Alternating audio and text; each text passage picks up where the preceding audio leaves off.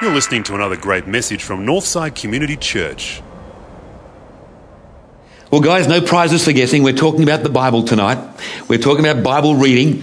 And I was thinking of a way to kind of introduce the topic of the Bible. Now, the Bible is a precious book, as we know. In some countries where people are being persecuted and it's illegal to have a copy of the Bible, it's a really precious book. But in terms of dollars, some forms of the Bible are really precious.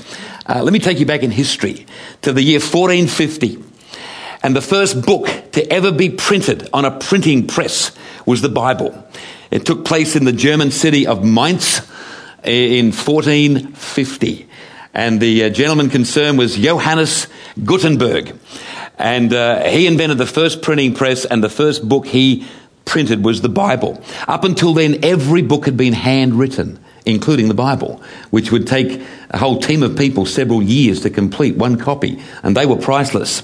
So the Gutenberg Bible is world-renowned as a priceless object, and there are around about 42 original copies or parts thereof in the world today.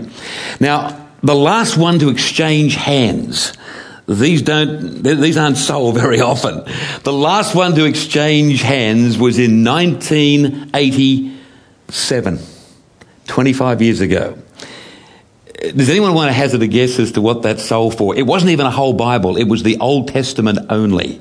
But it was an original Gutenberg product from the mid-1400s. Does anybody have any idea what that might have sold for? Any guesses? Come on. Audience participation. Call it out. Anybody? $1 million. Sorry? $1 million. That's high call. Anybody else? Anybody? 25 years ago. It's a long time. Sorry? 600,000. Ian, thank you for that. Do I hear more? No, sorry, it's not an auction, is it? Sorry. I thought it was giving to the church. No, it's not. Sorry, I get a mindset, whoa. You know what? 25 years ago, a Japanese dealer bought a Gutenberg Old Testament.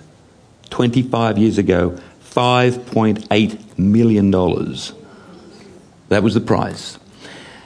They say that today, if you could get your hands on a Gutenberg Bible, which is most unlikely, last one exchanged 25 years ago, people just don't give these away. Most of them are in museums, very, very few in private collections. They estimate that it would cost somewhere between 30 and 60 million, even if somebody was prepared to sell it to you. And I've had the privilege of being in the city of Mainz, and I've seen an original Gutenberg. They have one there on display, and the security is unbelievable. Not dissimilar to seeing the crown jewels in the Tower of London. It's that sort of security. So there it is. First book to be printed was, in fact, the Holy Scriptures. And so the question tonight is, how did Jesus read the Scriptures?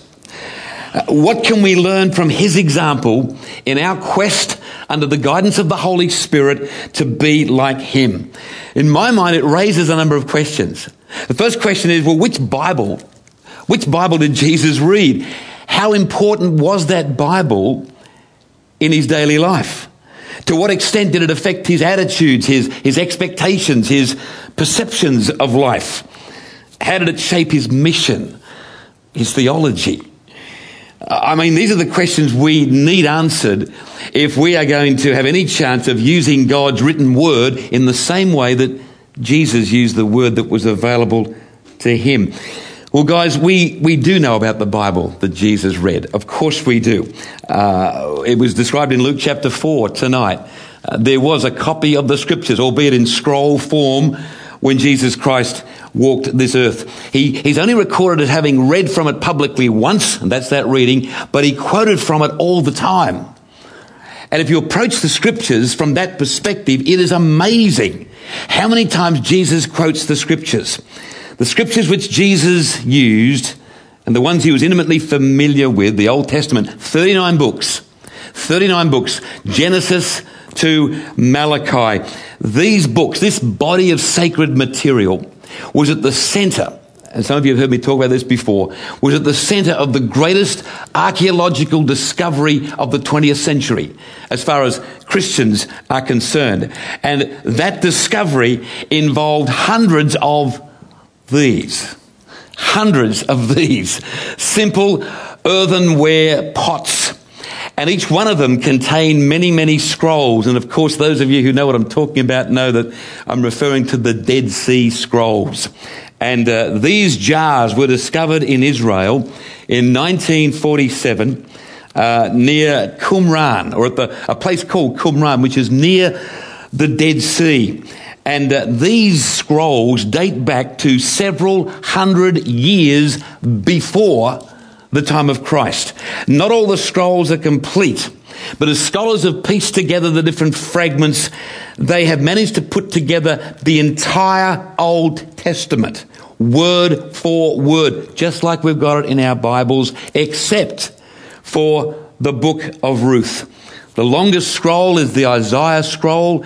It's the book of Isaiah intact from beginning to end. It is 7 meters long. It is housed in a museum in Jerusalem. And even that is just a second copy of it. The original is in a secret location, I believe only top-ranking Israeli government ministers know about. It's just that priceless. You just couldn't put a figure on that. And so the Dead Sea Scrolls, when they were discovered by the Shepherd Boys in 1947, and the fact that they can be traced back to 300 years before the time of Jesus, and they're word for word what we've got in our Bibles. I had the privilege of going to Qumran in 2001. And I've got to tell you, that was a spine-tingling experience. You stand in this little community, which was the site of an exclusive Jewish sect that existed around the time of Jesus and just a little bit before. You go into all the detail. They have stacks of what they call mikvahs. And mikvahs are the ceremonial wash pools for the ancient Jews. They were obsessed with keeping clean. Maybe that's why I identify so strongly with them. They were great hand washers. I'm a great hand washer. I love washing my hands. It's I'm sure it's one of the ways I managed to stay clear of all the germs that float around the place.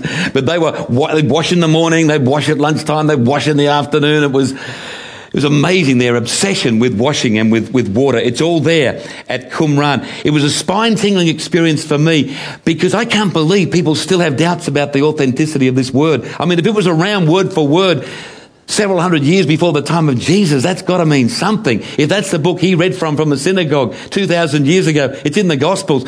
I mean, this has got to count for something. To me, it just dramatically authenticates the gospel. And so Jesus, as a young Jewish boy, he would have been schooled in these scrolls. He would have been taught the ins and outs of the ancient Jewish law. And they would have been considered highly valuable within his family and within his circle of friends. And as his ministry began, he starts to quote from the scriptures. And you get a very clear impression that all that teaching that Jesus had, all that learning, all that education at the feet of the Pharisees, at the feet of the rabbis and the Pharisees in some cases, that would have been just gold for him. It was gold because he was able to quote scripture exactly when he needed to. And guys, Jesus referred to the scriptures constantly. I want to highlight several occasions tonight. And as we do so, I want you to see the application. You work it out what this could mean for you in your Christian life, or you as you're discovering more of what it means to be a follower of Jesus Christ. Because see, we've got to understand how Jesus used the scriptures in order to increase the effectiveness of our own walk with him. We've got to draw deeply on the example that he set. First of all, Jesus used his Bible to clarify his mission. There it is in Luke chapter 4.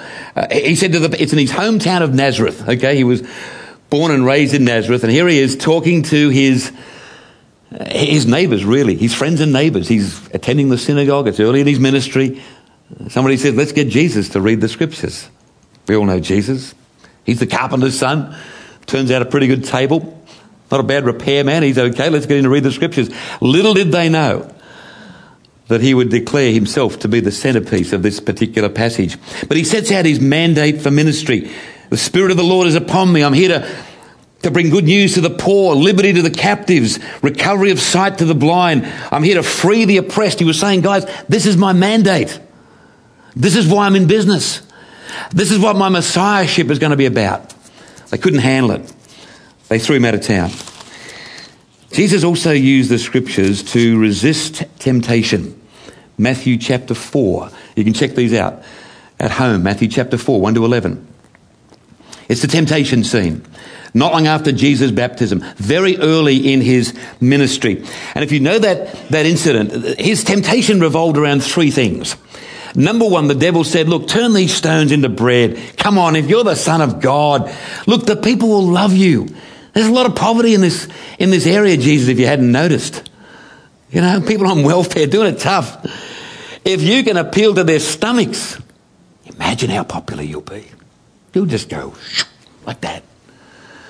And Jesus used scripture and he said, you know, the scripture says, man shall not live by bread alone. That's the way he rebuked the first temptation. But Satan wasn't finished. And Satan comes back at him and says, oh, look, people love a spectacle. You know, we all love a good show. And Jesus, if you want to be popular, look, get on the highest point of the temple. And we'll get a crowd together. And just at the right moment, jump off. You'll float and then, you know, like Batman or Superman or something. They'll love it. And I go, oh yeah, we'll follow you. It was very appealing. You get the drift why how these temptations were so powerful for Jesus. And Jesus says, the scripture says, there's actual word, do not put the Lord your God to the test. So he rebukes the second temptation on the basis of scripture. Didn't say, look, I don't feel like it. Didn't say, look, I don't think it'll work. No, I think you're trying to con me. No. Scriptures say that's wrong. And the third point of the temptation was when Satan showed Jesus in some mystical way, look, here's all the kingdoms of the world. Look at that, everything, all the rooftops glistening in the sunshine. Jesus, they're all yours. Forget this poverty, servant stuff. Just go straight to the top. There's a throne room waiting for you. Come on, just, you know, it's all there. They'll just bow at your feet. They'll love you. You're the king. You're number one. What was Jesus' response? No. The scripture says you will worship the Lord your God and him only will you serve.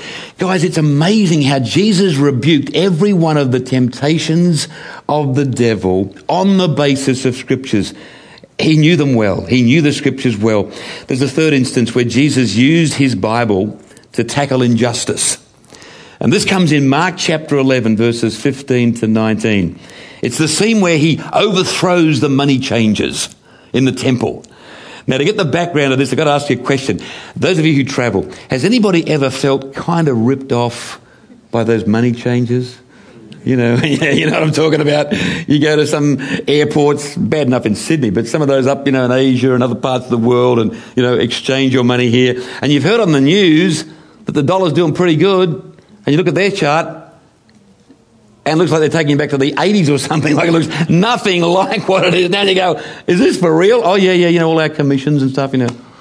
And you feel like you're kind of getting ripped off, right? The idea is go to your bank before you travel. Get a card, transfers straight out, and except if you go to Shanghai where the machine will eat your card, as you know from, don't do that. Well, look, this was the thing. You see, before you could present your offering to the temple, the ancient priests, they had it all worked out. They were smart. You couldn't use your own money. You had to transfer it into temple currency. How's that for a scheme? So you had to present so you want to give your $30, $50 over to the money exchanger, and he would give back what? Well, if you were lucky, you'd get exactly what you put over. But the system had become so rotted, so corrupt, that people were getting shortchanged left, right and centre. Jesus knew it. And he came in, and as an expression of his humanity, he overturned the tables. He fashioned a whip out of some cords. It's a pretty frightening. You check it out in Mark 11. It's pretty frightening. It's Jesus really getting stuck into a situation of great injustice, not against the people, but against what they were doing. And that's where his divinity kicked in. Unlike us, where we find it very hard to separate the person from the action, Jesus had those guidelines very clearly worked out. And what did he say? He said, my temple, the scripture says, my temple will be called a house of prayer for the nations. not a rip-off joint. And he's quoting Isaiah 56 verse 7. See how he's just using the scriptures all the time. What about when he used his Bible to find strength in suffering? Let's go to the cross. His dying moments. And the scene is in Matthew 27, 45 and 46. And what does Jesus call out? His last dying breath. My God, why have you forsaken me? In that moment, he understood the reality of what was happening. Bearing the sin of the world, his loving Heavenly Father, with whom he'd had such intimate contact at that particular precise moment of time, had to turn away because he could not look at the sin of the world. Because a holy and pure God could not do that, except in the person of Jesus. But he turned away, and Jesus felt it in his spirit. For the first and only time, his Father was turning away. So he identifies, what, is this as something thought of in the spur of the moment? No. He's quoting directly from Psalm 22, verse 1, where David, in the midst of one of his huge crises, cries out, you can check it, my God, why have you forsaken me? So Jesus is drawing on the example of his ancestor David in his own moment of pain and anguish. And you think, well, what good would that do? You're in pain and anguish and you're just referring to somebody else who was in pain and anguish. Well, I think for me it was all part of a package. Because Jesus knew his scriptures so well. Which psalm follows Psalm 22? Psalm 23. Do you reckon Jesus would have known that one? I reckon he would have. Even though I walk through the valley of the shadow of death, I will fear no evil. Jesus would have been processing all of these scriptural quotes and these sources of encouragement all the way through, right till the very end. And what about the final usage of the scriptures I want to share with you tonight?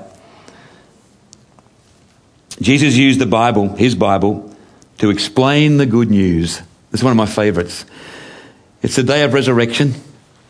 A couple of his followers are heading to the little township of Emmaus, and they're shattered. These guys they're finished. They'd placed all their hope and faith in Jesus, and they'd seen him hang on the cross. They'd seen the life just evaporate from this dear friend. He died along with the other two guys that day. Their world was over. And they're walking back to Emmaus and they're kicking the road, kicking a Coke can or whatever you imagine them doing. Just totally dejected. And a stranger appears. And of course it's Jesus. But they're too preoccupied with grief and pain and loss to recognise that help is standing by. Isn't that a part of the human condition? You can be in the midst of deep pain and disappointment and loss, and people are trying to reach out to you, but you're so preoccupied with your own situation you don't even recognise that people are trying to reach out. I think part of being part of a church family is you've got to sharpen your awareness of when people are trying to reach out, because in a caring church like Northside there's generally never any shortage of that if you stick around long enough and get involved visibly enough for that to happen. Okay. Well, this stranger appears and he acts a bit dumb. Guys, what's wrong? It's a beautiful day. What's the problem? Are you kidding? Are you the only guy around here who doesn't know what's happened? The things that have happened back in Jerusalem? And Jesus is still playing dumb. Says, well, what things? What are you talking about, Well, Jesus of Nazareth, he promised so much and we believed in him. We thought it was going to change the world, but he's dead. And Jesus starts to engage them in some conversation.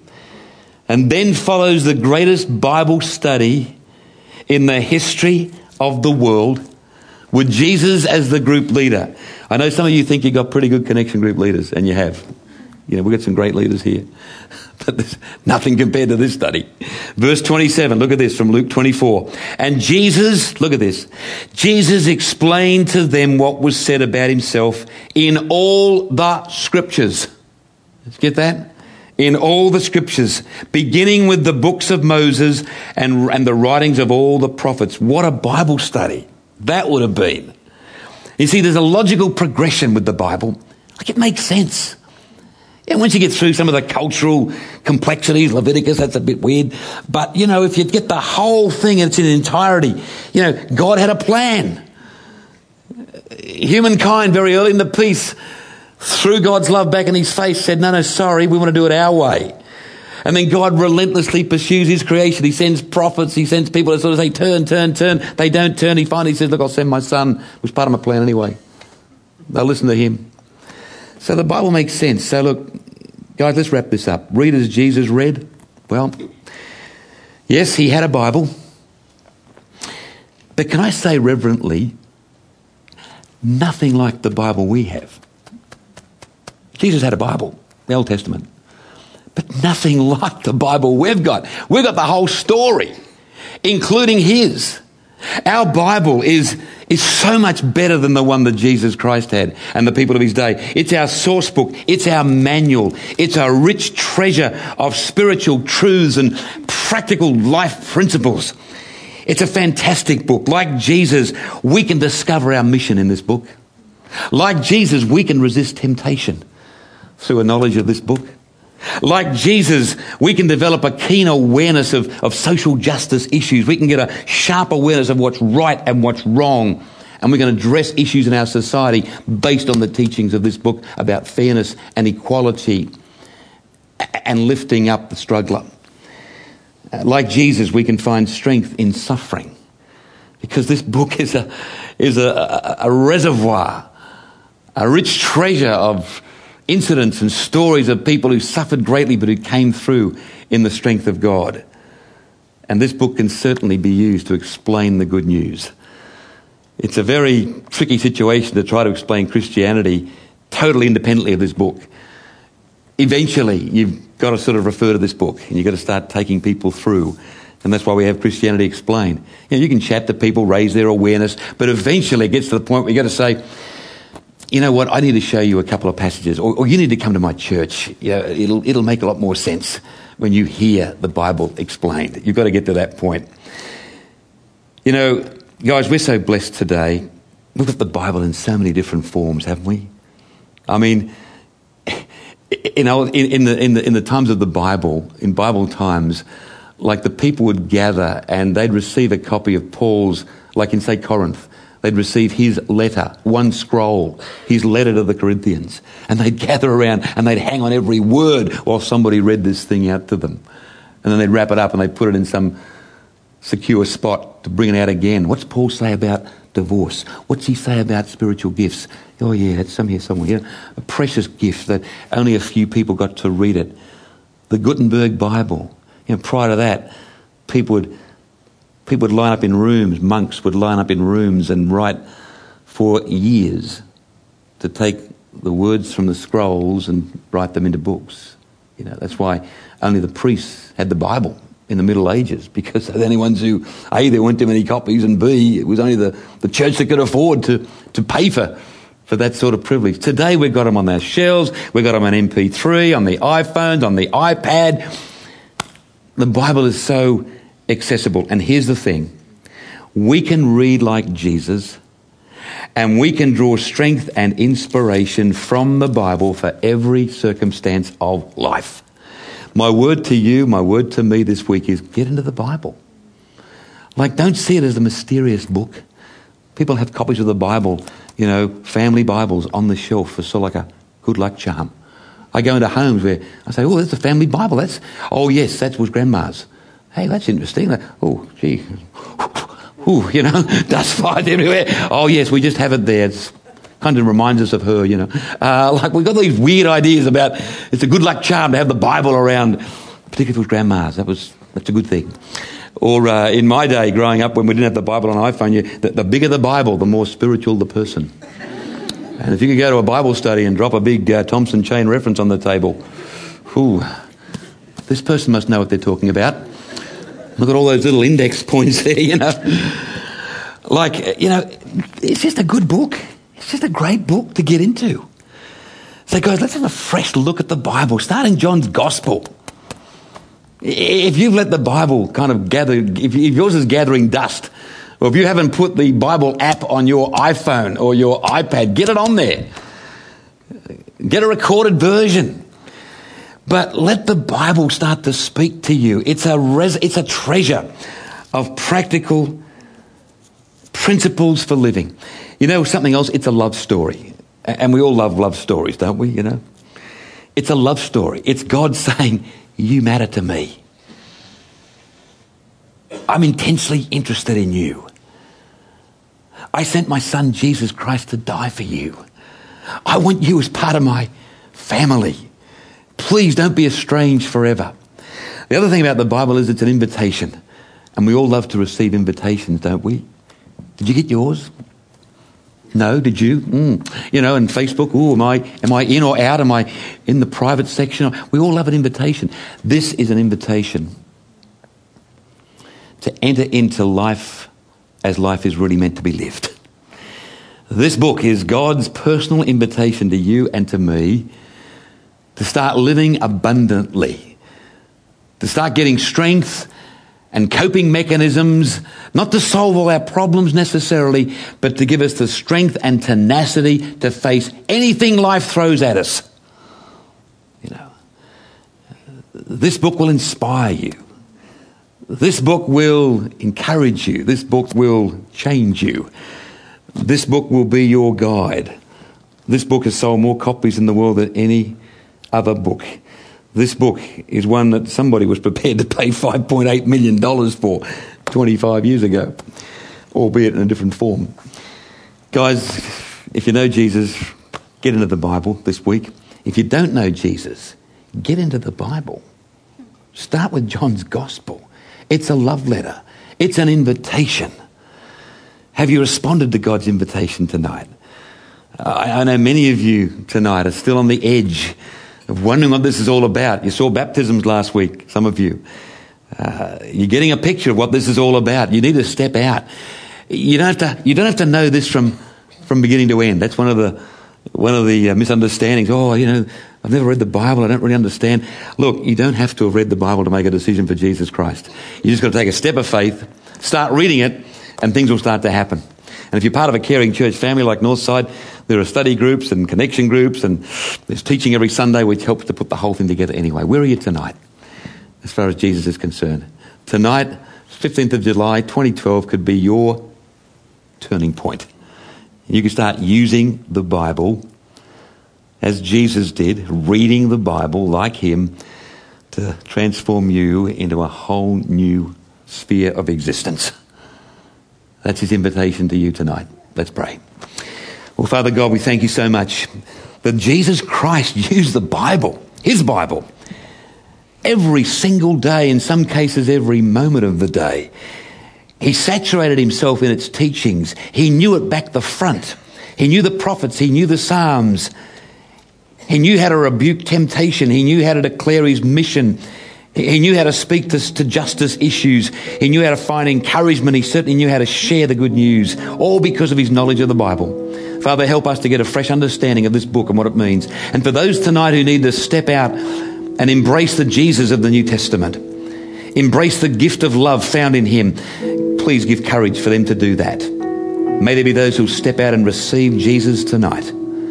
For those who need encouragement, for those who need prayer ministry, for those who need a special touch from you, Lord, may they also have the courage tonight to step out. We may never get a better opportunity than tonight to have someone pray for us, to have someone pray over us, to have someone with whom we can share a need or share a joy, whatever it is. Lord, please continue to move among us in these closing moments tonight.